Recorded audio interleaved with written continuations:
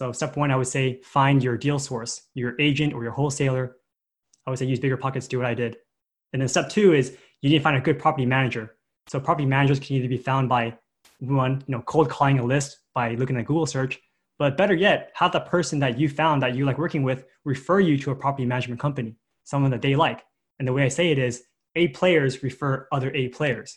This is the Everything Real Estate Investing Show with Sean Pan, where we interview local real estate investors and professionals to go over tips, tricks, and investing strategies to help you learn about the business and to enable you to achieve your financial goals. And now, welcome to the show. Hey everyone, and welcome to another episode of the Everything Real Estate Investing Show with Sean Pan. Today, I'm going to post my interview with AJ Osborne on his show, Cash Flow to Freedom. In this episode, I'll be talking about my real estate investing journey and how I acquired my cash flowing properties out of state in Jacksonville, Florida. If you're new to this podcast, subscribe to the show and leave a review. We release episodes every Wednesday and Sunday and release the show notes on our site, everythingrei.com/podcast.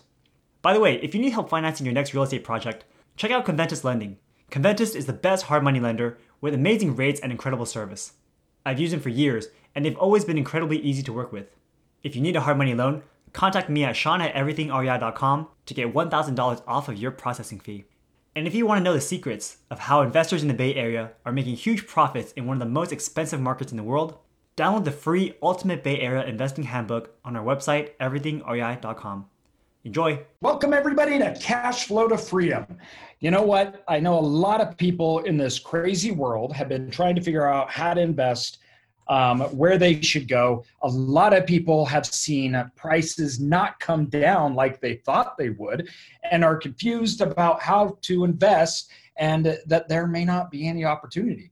Well, I've got a guest today that I'm so excited to bring on, Sean, because he invests in high-priced areas all the time. In fact, he's probably in the highest priced market that there is, but yet he is still an active investor.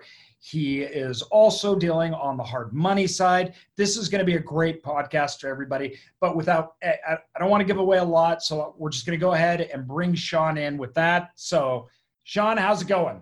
AJ, thank you for having me on the show today. Yeah, I'm happy you came on. I'm really excited to talk to you because this is it's an interesting subject that I know a lot of people starting out in real estate can struggle with, particularly in most of the largest markets in the United States. And I'm just excited to hear about how you're investing from the Bay Area, right? You're in the Bay Area. And, real quick, before we get started learning about your path, all that, why don't you tell us the end? Where are you at today? Yeah, so basically most of my portfolio consists of buy and hold properties over in Jacksonville, Florida. As you can imagine, buying and holding in the Bay Area is quite difficult because the price points to the rent ratios aren't really quite there. So most of my cash flowing properties are out of state, but most of the active income comes from flipping or wholesaling here in the Bay Area. Okay, so this is interesting. You're holding outside your home market, but you're generating that capital, which you buy your properties in your home area. That's correct. That's a beautiful thing, man. I love that. You're taking advantage of the discrepancies that the United States offers you without having fear to be right in your backyard. So before we get into your overall strategy, give me a little background here. First of all, how old are you and how'd you get started in this game? Yeah, so I'm 30 years old now. I got started about 4 years ago. Basically, I tried a lot of different businesses in the past. I studied as an electrical engineer when I was in school. And after working for some time, I realized that I didn't want to be in that, W-2 9-to-5 job for the rest of my life. I tried to figure out how I can achieve financial freedom as soon as possible. And it just happened to be I was browsing a lot of Quora.com. They said that real estate investing was a great place to start. It was either that or Bitcoin, and I didn't feel that Bitcoin was going to be my way of achieving financial freedom. I liked how resources like BiggerPockets and different meetup groups were just so open to giving you free information, and they basically taught us how to invest in real estate. So after going to several meetup groups for a year or so, I started buying properties over in Jacksonville, Florida. At the time, I was just using what I had for my salary to buy these properties. And by going to these meetup groups— What were you doing for a job? I was working as a systems engineer, making satellites for the government. Wow. Yeah. It was a fun job, but after a while, you realize that this isn't really the way that you're going to achieve financial freedom.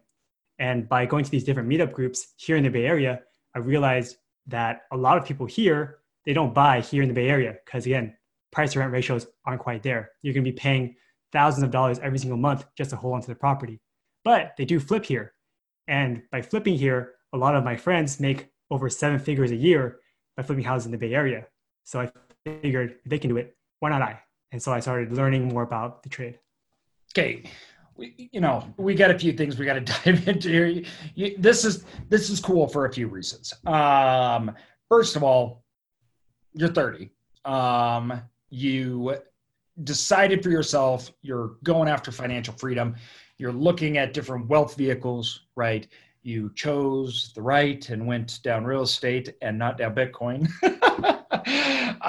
But you are in like the epicenter of entrepreneurship in technology.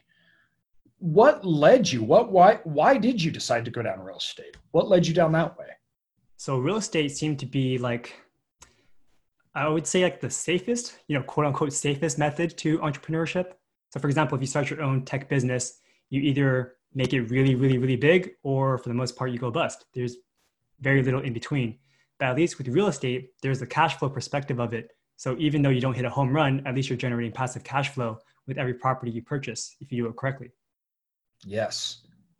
I love that. It's something that I talk with a lot of people about, and obviously so many of us go through this. Where do we put our capital? How do we do this? How do we grow?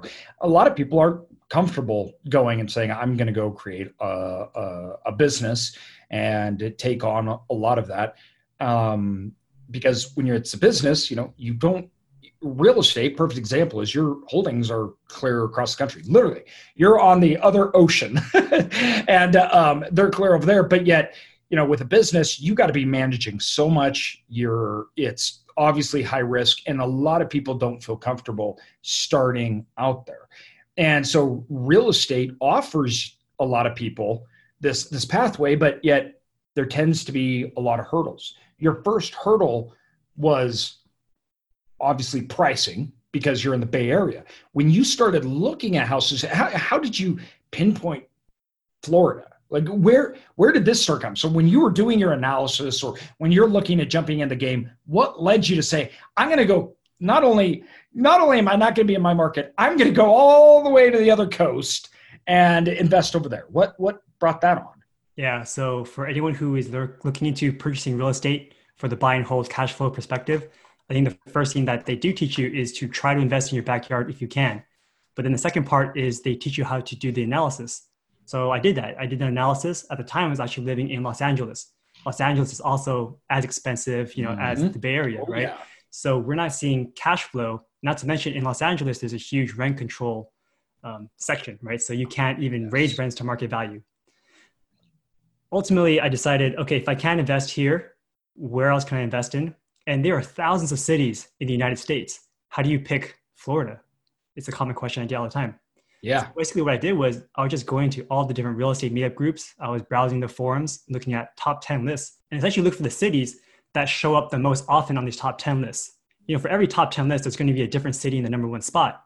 But if you consistently see a city in the top 10 list, then at least there is some sort of understanding that this city has potential. And then you can do more research into it, like what is the population growth? What is the job growth? And then you can see what are the market rents relative to the market prices for the home. And then once you decide on the location, then you can go on to step 2, which is finding your team, which I think is equally as important as your location. Okay, but were you nervous about that? I mean, you're looking around because, I'm from a market that's not nearly as bubbly, or so to speak, as your market, right? Your markets are soaring. I mean, you're talking LA and the Bay Area, which consistently hit the highest prices in the world, not just the United States. I'm in a market, Boise, Idaho, where Californians look at it and say, wow, that is cheap. But for me, the market I'm in, cash flow is actually really hard to find because we have such low wages and different things like that. So I never actually got into it because the spread. And when I looked over at other markets, so I was kind of looking at going into the Midwest, things like that. I'm not going to lie, I totally chickened out. How did you overcome that? And what was your first deal? And I mean, maybe I'm wrong. Maybe that wasn't even, you weren't scared of that at all. It didn't bother you. How did you get comfortable doing that? Yeah. So not to sound like I have a lot of money or anything, but the price points in Jacksonville, Florida are not that expensive, especially compared to what we have here in the Bay Area. Like houses in Jacksonville are at least 10 times cheaper than what we have here in the Bay. So if I figure, okay, my down payment is going to be less than $20,000, what am I really risking here if the rent is going to be $900? That can cover my mortgage, my insurance, everything. And then give me cash flow on top of that. Seems like a pretty good deal. Yeah. So the math just made sense. The math just made sense. I mean, I think the hardest part is trusting people. So when you're first starting, you don't know where you're going to go. And I'm not from Jacksonville, Florida. I don't know anyone there. So I had to rely on a team. And I think that is the scariest part. And how did you set up your team? Because I know a lot of people hear this, right? And I'm one of them. I'm like, listen, wealth, investing, economic success, financial freedom is not a solo sport. This is not golf. It is a team sport. How did you go about getting a team? And how did you audit them? And did you have problems with that? I mean, because once again, it's clear across the country. I think the first thing you have to realize is that no one's going to do a job as good as you were going to do. So you just have to accept that fact. Are you going to be okay with having someone do 80% of what you can do? And if that's the case, then, go ahead and work with them. So the way that I found my team was actually through Bigger Pockets. So on Bigger Pockets, once I decided I want to invest in Jacksonville, Florida, I didn't know anything about Jacksonville, Florida. There are some good areas and there are some very hood areas, right? Yeah. So you have to go on like forums. And what I did was I went on a forum, biggerpockets.com, and I just typed in, what is the best, like what are some good areas to invest in Jacksonville? Like give me some zip codes, give me some whatever. And there are a lot of people who are actually there who are going to tell you what's good and what's not good. Most of these people are agents who want to work with you because they know that you have cash and you're going to buy houses. From all the people who respond, you can see who is kind, who is willing to share information. You can even call them. And during the call, some people are going to be very helpful. Some of them are going to be very curt. Some people won't call you back. You basically find the people that you enjoy talking to, who enjoy working with, and you start working with them. So step one, I would say, find your deal source, your agent or your wholesaler. I would say use Bigger Pockets to do what I did. And then step two is you need to find a good property manager. So property managers can either be found by one, cold calling a list by looking at Google search, but better yet, have the person that you found that you like working with refer you to a property management company, someone that they like. And the way I say it is A players refer other A players. Okay. I want to point out a few things that I really enjoyed right here. First of all, the simplicity of the process that you're going through, I love. And a lot of people, I don't think, realize that, if you went back 10, 15 years ago, the amount of information that you could get a hold of it is nothing like it is today. It's just not. Your ability to analyze a market and get good, reliable information and connect with people that are actually doing it is unprecedented. Those barriers of entry have not been pulled down. They've been obliterated. Our first deal that we did was, not nearly as far as yours, but it was a 9+ hour drive, right? I was not going to go drive to the site. But like you, I knew if I was going to do it, I was going to do it when the deal made sense, right? I was going to do it because it was convenient for me, or because there's way more risk. People are like, oh, I'm worried it's too risky. I'm like, it's way more risky to do a bad deal near you than a good deal away from you. So I really like your mentality. The numbers made sense, and then you broke it down into an actionable thing. I need a team, and I need a trustworthy team. So tell me more about the team that you went back. First of all, you reached out to other people, but how did you find the management company? And did you interview them? Did you go out and meet them? How did you get comfortable with that group? Because this is key to your success doing this. Absolutely. And the property management team is actually what makes or breaks you, because the agent is going to only help you buy the property, maybe sell it, but then afterwards you don't really talk to them as much. But your property Yeah. management team is the one who is making sure that everything is on the up and up, that you're collecting rents, that you're repairing things when they need to be repaired. And you also make sure they're not skimming from you, right? Yeah. Again, this was a referral, again, from the agent that I was working with, who I really enjoyed working with, and I trusted his judgment and character. This property management group is very experienced. I talked to him over the phone, and he's reminding me a lot of my own father. So I thought, okay, I understand his mentality. He seems like a very good person, very trustworthy person. And I called other companies, but they didn't seem to give me the time of day or the care that I wanted. Yeah, especially because if you're starting out, you probably only have maybe one or two properties under management. And if they have a whole portfolio of like 200 properties under management, you're just going to be a blip on their radar. They may not take as much care as your property as you would want. But I didn't actually go to Jacksonville until I was acquiring my third property. And that's when I met the whole team and I saw my properties. So basically I bought everything sight unseen. You bought everything and sent. That is awesome. There's something about just doing that I don't know. That's great. Now, this is an important point though, and I want to hit on this some more. Different companies, although they may be good, like you may have a property management company that's the best in the state, but they may be the worst because maybe they're the best in the state because of volume and they do so many big deals. But if you have 1, 2, 5 properties, they may go, listen, we don't care if you come or go. So you're not worth our time allocating, capital resources, period, to you. And where they may be the best, all of a sudden you feel like you're the, forgotten person that is the thorn in their side. I have been the thorn in the side of many vendors. And I don't like that feeling that I'm sitting here going, I'm paying you, yet you seem not to care. So you got to get the trust, but too, the fit has to be right. And you may grow out of them, right? And that happened to me. When I started, I used different vendors than I do today because I grew out of them. But the most important thing by far, particularly when you're not at the site every day, is the trust factor. I would pay more for someone that I trusted and I knew that would have my back than get a good deal because it's going to cost more in the long run. But you'd acquired 3 properties and for the first time ever met them. When you first interviewed this property management company, were you writing off the referrals of the people on BiggerPockets or just the agent? It was just this particular agent that I was working with already to help me find deals in the first place. And they had an ongoing relationship where the agent, this person, they knew each other and had background. And so you knew that you could trust it. Okay. Exactly. I like that. And what now, as far as your second property, did you keep them like in the same neighborhood or they're all in the same city, correct? Yeah, they're all for the most part in Jacksonville or maybe one city below Jacksonville. Okay. And in a similar location, basically on the west side, because I was told the northwest side is not that great. When I went to go visit it, I drove around those areas and I was like, yeah, those roads are not that great.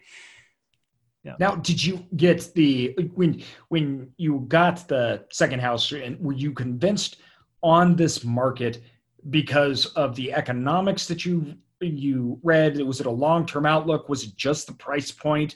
Was it connections? I mean, what kind of solidified, because you've never been there, in your mind, this market? Yeah, I'll tell you a funny story. So basically, I think anyone who's listening to this will understand this, but when you buy your first property, you usually get so excited that you want to buy your second property as soon as possible because you realize the process isn't that hard. Once you find a house, okay, you put in an offer, get accepted, and you get a loan. That's it. Well, once that happened, the thing that holds people back is usually the fear, and the fear is usually gone once you buy that first house. So I was actually in escrow for the first property. I hadn't even closed on it yet, but I already saw how smooth the deal went. I already saw the potential rents that I can get from the property that I was confident enough to say, I'm going to buy my second house. Now, the second property was actually acquired very interestingly. It's not the same way. Like I didn't buy from the MLS. Someone who, had an inside scoop of an auction property told me that this property could be acquired for around $40,000, even though it was quote unquote estimated to be sold for $60,000. But because it was estimated at $60,000, no one really wanted to bid on it. So I said, okay, they only want 40,000. Let's do $40,001. So we won the bid. 40,000 from 60 was the estimate, and you put it in and wanted just at 40,000. Exactly. So then, but it's a huge risk because now you're buying an auction property. We did no due diligence. You can't go inside the house. You have no idea. Yeah. After I told my property manager, hey, I got this new property. He's like, wow, I can't believe you did that. But luckily, the house was in decent condition. There was someone who was living there, a squatter, and we had to pay them to leave. But luckily, the quote unquote cash for keys was actually pretty cheap. Only cost $300, which he basically had 6 crisp $50 bills that he kind of like wafted in her face, saying, hey, if you want this money, leave by Friday. And she took it. So no problems there. Nice. I like that a lot. So your team, was this a turnkey? Like, I know a lot of people that invest out of state use turnkey options where there's a company that basically puts everything in place for them, the team, everything. Did you utilize that, or did you go build this out on your own, your system? I did not use a turnkey property. And the reason why I didn't do that is because I think they take up too much equity. So for example, if a property would rent for $1,200, they would say, hey, we can sell you this property at $120,000 to meet the 1% rule. And most people who just want cash flow say, okay, it's a good deal. But in reality, you could have probably bought that house for $60,000, done the renovation yourself for under 30, and had the property for like $90,000. So basically you're giving up $30K to use this turnkey service. Now I'm young, I have energy, I have money, whatever. Like I don't mind spending the time and effort to create the team myself and to do the rehabs myself. How much more time and effort do you really think it is to do it that way? It's not, because I'm not the one doing it, right? It's exactly. The work is done in Jacksonville. My property manager was basically my project manager for the rehab. It was a $40,000 auction property. It was obviously not well maintained. So we did have to put in some work into it, but it wasn't really that much. I think $15,000 as a whole to bring it back up to rentable condition. And now it rents for $850 a month. So I'm very happy with it. Yeah. I mean, you're doing much better than the 1% rule. Now, when you bought your second house, tell me about getting renters in. Did the first house already have a renter in place? Yeah. So when I bought the first house, one of the reasons why I was able to get it at a discount is because there were already tenants in place. And the sellers were actually investors who were a little bit older who just want to cash out. Now, as you guys know, if there's a tenant who lives in the house, you can't just kick him out just because you want to sell the home. So that limited the buyer pool to only investors. And that's why I was able to get it for a good deal. Got it. That makes sense. And now the next one, you got the person out, you had to renovate it. And so you have your rehab team. So did you get the rehab team from the property management company, or how did you find the contractors and everybody to rehab it? Yes, I actually outsourced all of that work to my property manager. So he already had a crew that he works with, and then he just brought them in, did the job. And how long did that take? How long was it under construction, I guess? From what I remember, it was under a month. Okay, so it wasn't substantial. And how long did it take you to get a renter in? This was like 3 years ago. I don't really remember, but I would say within 2 weeks. Oh, okay. So they're not sitting empty. You're not having problems. And how do you work with the renters in place? How are you ensuring, or I guess your property management company, since you can't see these people, anything else like that, how are you ensuring, what is the property management company doing to get good tenants in and protect that property? Yeah. So for the inherited tenants, you just want to make sure that they're paying rent and doing everything as they said they would. I had no problems with that. Again, this was back in late 2016.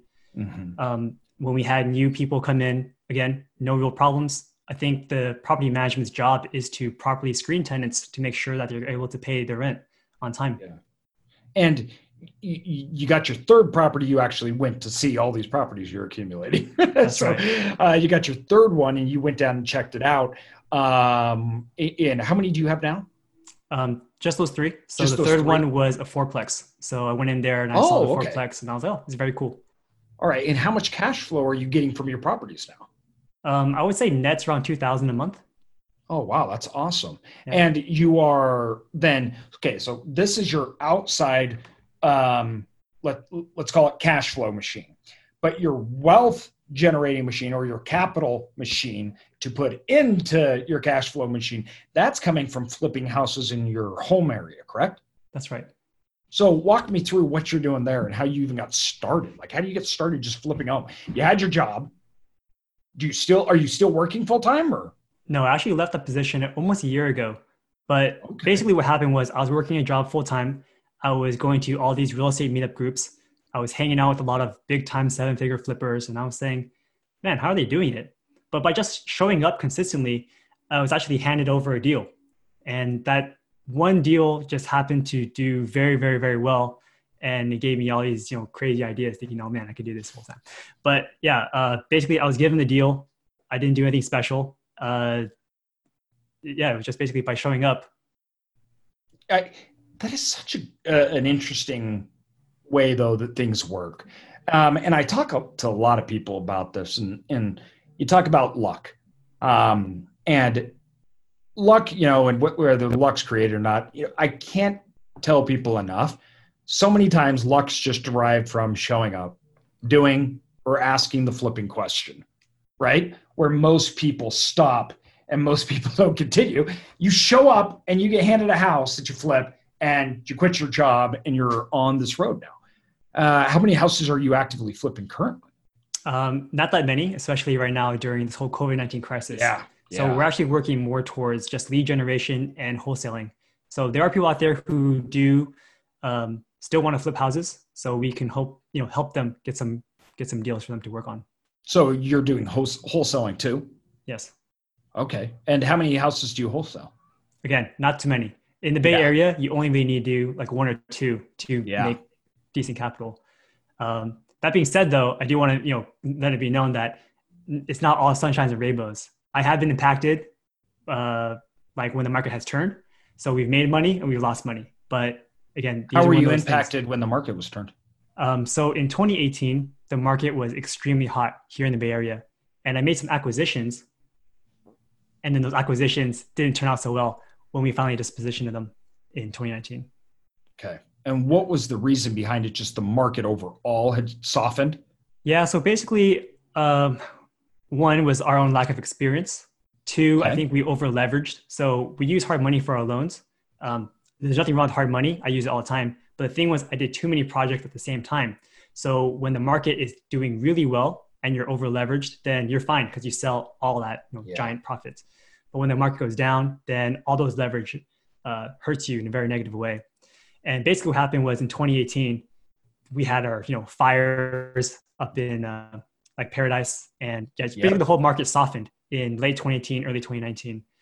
And we were having huge carrying costs. We just had to sell it at a loss.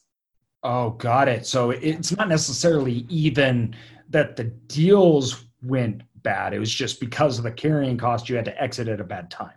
Right. So if you were still holding them, presumably it'd work out fine, right? You could have just waited to sell at a better time. Exactly. If we had the capability to buy it in cash and then you hold on to it, yeah, of course, you do fine. Okay. And when you're flipping or wholesaling, but then the whole COVID-19 thing happens, how's that affected your business now? And how has that affected your investing strategy? So one of the things that I've done is, again, one of the properties that I wasn't able to sell, we actually converted it into an Airbnb to generate some more income while we hold on to the property and wait for the market to restabilize. But of course, because of COVID-19, Airbnb has taken a significant hit. Yeah. That being said, we are actually still almost 100% occupied, but the rent, but the thing is our rent per door has gone down a lot because we have to, make it cheaper. Yep. Normally right now we could rent it out for $70 to $80 a night per room. But because of COVID-19, we're stuck at around 40, which is what we were getting back in the winter. Got it. Yeah. Got it. Okay. So you're able to occupy, but your revenues are for sure hit. Are you looking to take advantage of this opportunity? Are you looking to go out and buy homes? Talk to me about next steps here. What's your plans? We're still making offers, but of course we're finding that sellers don't really want to sell their homes now if they don't have to. Because why would you sell at a dip at a huge discount if you don't need to? You have your properties paid off. So we're finding it hard to actually acquire properties because on the one hand, sellers don't want to sell at a discount, but then we don't want to acquire property at a very high price because what if the market continues to go down, right? So far, we haven't seen that happen here in the Bay Area. prices have actually increased since last year. Yeah. So we're kind of in this state of limbo. We're not sure what we're going to do. You seeing that a lot in the market right now? You seeing a lot of people just kind of hanging out, like basically just not moving? Yeah. I mean, right now we've seen statistics saying that there's a drop in the number of listed homes over 47% from last year. I mean, it makes sense. People don't want to list their house during COVID-19. And because of the whole forbearance and the fact that people won't even get foreclosed or evicted until later in the year, I think September, then they're really in no real rush to sell their home. Yeah. Man. So when you look forward, though, beyond COVID-19, let's say, what are you trying to grow your wholesale flipping business? Are you trying to grow your rentals that you hold? When's the last time you bought a home? Last time I purchased a home was about 2 years ago, 2018. Okay. Like I said, I think I spent most of 2019 doing damage control on those properties. Yes. Going forward, though, you need capital to buy those buy and hold properties. And the capital is generated through wholesaling and flipping. So we were actually able to wholesale a deal in late September of 2019, and we made $125K profit on a wholesale deal. So like they're out there, but they don't come very, very frequently. So it's just a matter of doing what you got to do to get those leads, to get those deals. Yeah. Okay. So you still want to continue to build your holdings. Exactly. Yeah. That's a long-term plan. Okay. And you need to build capital to get that.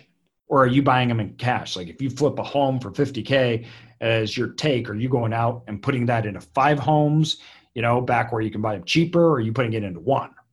For the most part, I've used leverage to purchase my buy and hold properties. The auction property was all cash. Okay. Is it still, or did you refinance it? So at the time, I didn't refinance because I had no reason to. I like the cash flow, and I didn't need the cash in my pocket. So actually, that one's still that's great, free and clear. I bet you're pretty appreciative of that cash flow coming in, now these days. Absolutely, yeah. Yeah, that's amazing. What is your total? Let's say that your one you paid in cash, right? You didn't pay for it in cash. What's the total amount that you put into these 3 homes? Off the top of my head, I mean, I put 25% down on the 251. So I'll let you guys do the math back home. And then I put down, I think 20% or so in the 80K one. Okay. Yeah. So not huge amounts, but still, you put capital. But the point being is, in times like this, where you now have this cash flow coming in that can pay for mortgages and your life, and everything else like that to live, that's a pretty good use of capital. And especially when you have these other things going. I love that you, first of all, have diversified, but that you have these holdings going on, 3+ years that you bought sight unseen and are still paying you today. And paying you very well, especially because one of them you have, paid out. How many times do you need to fill those back up? Do you have renter turnover, or has this been pretty stable? I think our leases are in the 1-year range, and afterwards they go from month to month. And from what I've seen, we don't have too much turnover, but I mean, if I was just to ballpark it, I would guess 18 months per tenant. Okay. Wow. That's good. And it's funny that you say that, how it's good that I have rental properties, but you have to imagine in 2018, at least early 2018, I made a lot more money from flipping homes than I did from my buy and hold properties. So when you're making like $2,000 a month net from your properties, on the other side of the country, it's not as exciting as making a couple $100,000 from doing a flip here in the Bay Area. Yeah. Yeah. Yeah.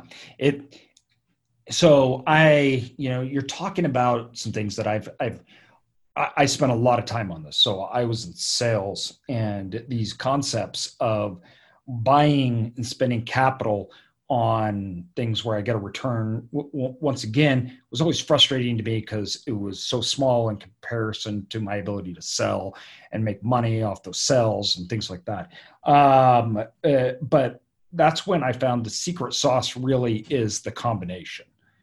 it's doing as much as you can to get the generation of the large capital, but then allocating that capital into a wealth vehicle that pays you monthly, securely, will never go away, because that means you can survive. So many people make a lot of money and then they're gone and they can never come back. Whereas if you diversify, protect, and then two, you create a system. I mean, it may not be, you may say 2,000 a month may not, be life changing now, but you keep going, all of a sudden in 10 years, 3 properties equals 40. It is life changing. And, so it's that system that you're creating that goes. And when you tie those two things together, it's like economic steroids, because the capital generation alongside the wealth creation and the wealth vehicle, it's like throwing, NOS into the engine of that wealth vehicle that speeds it up. So that's what I've always done. I've either started businesses, sold or anything, and then put it into my wealth vehicle. But I know exactly what you're saying. When you're making good money, you look back at that side thing and you're like, that's not very good. But then once the money stops, they look really good. Exactly. Especially because if you're a flipper or you're an agent, you're basically only as good as your last transaction. So once you stop having transactions, you're dead in the water. So you're going to be very happy you have those properties that are giving you income. Yeah. And basically, long story short, you need 2 things. You need one thing to give you those huge bursts of capital, whether that be your job or sales or sometimes commission-based stuff or flipping homes. And then you need your passive wealth building stuff, which can be buy and hold cash flowing properties or even dividends, Yeah. Hey, this has been amazing, man. I appreciate you coming on. Why don't you tell people where they can find you, where they can hear more about, what you're doing and trying to accomplish? Where should people reach out? Perfect. So you can reach out to my website, everythingrei.com. I also host a podcast where I release episodes twice a week, where I interview, local real estate investors and professionals to teach people more about the business and help them become real estate investing bosses. I host a YouTube channel, and I'm also a hard money lender with Conventus Lending, where we can help you guys get loans for your real estate investing projects. Awesome. Hey, man, I appreciate it. Thanks for coming on and talking about what you got going on. The contrast of your properties on the in the South compared to your, the Bay Area thing. It's a great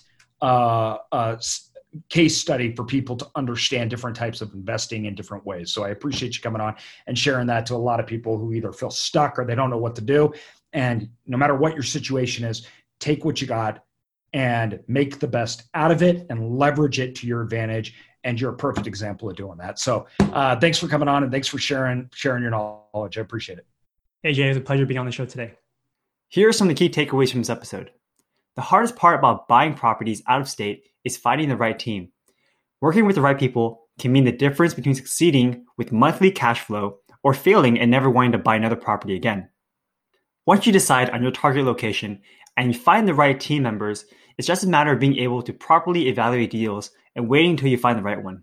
If you want to learn more about how to evaluate real estate deals or how to get started investing in real estate, check out my YouTube channel, Real Estate Investing with Sean, where I go over real estate investing tips, strategies, and current events to help you learn more about the business and to help you become a real estate investing boss.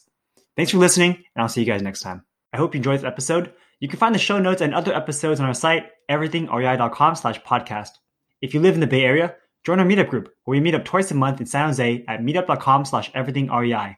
And if you thought this was a great episode, let me know what your key takeaway was and share it with a friend who's interested in real estate investing. Thanks, and have a great day. This was another episode of the Everything Real Estate Investing Show with Sean Pan. If you enjoyed the show, leave us a 5-star rating. It will only take a second and it'll help a lot. You can contact me at sean@everythingrei.com. That's SEAN@everythingrei.com. Thanks, and have a great day.